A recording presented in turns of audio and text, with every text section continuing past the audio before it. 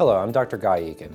Today I'm discussing the factors that increase the risk of developing age-related macular degeneration and the actions that can be taken to prevent or slow the progress of the disease. The known risk factors for AMD fall into two categories: those we can do something about and those we can't.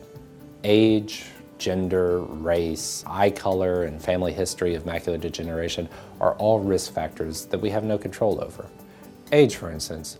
Every day we grow a day older, and once we reach 75, there's a 1 in 3 chance we will have some form of AMD. Regarding gender, women may be more likely than men to develop AMD. Caucasians are more likely to be affected by AMD than other racial groups, as are people with light-colored eyes. But other races aren't off the hook. It may be more rare, but it can be just as severe and may be underdiagnosed in other races. And just as it's true that we can't choose our families, we can't choose our genetic inheritance either. A family history of macular degeneration raises the possibility of developing it ourselves. Knowing we are particularly vulnerable to the disease can motivate us to act on the things we can affect.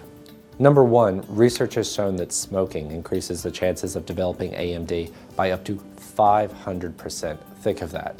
Smoking constricts blood vessels all over the body and is particularly destructive to vision because it robs the retina of oxygen. As difficult as it is to quit smoking, protecting your sight is a powerful incentive to do it.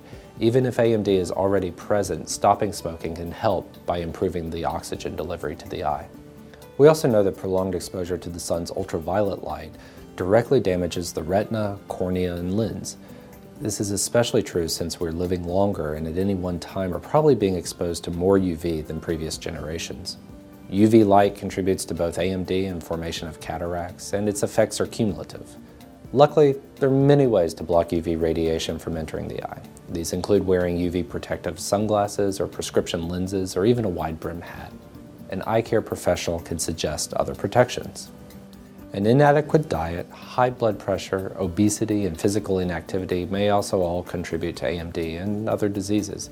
Even modest improvements in these areas can both enhance eye health and bring an overall increase in physical and emotional well-being.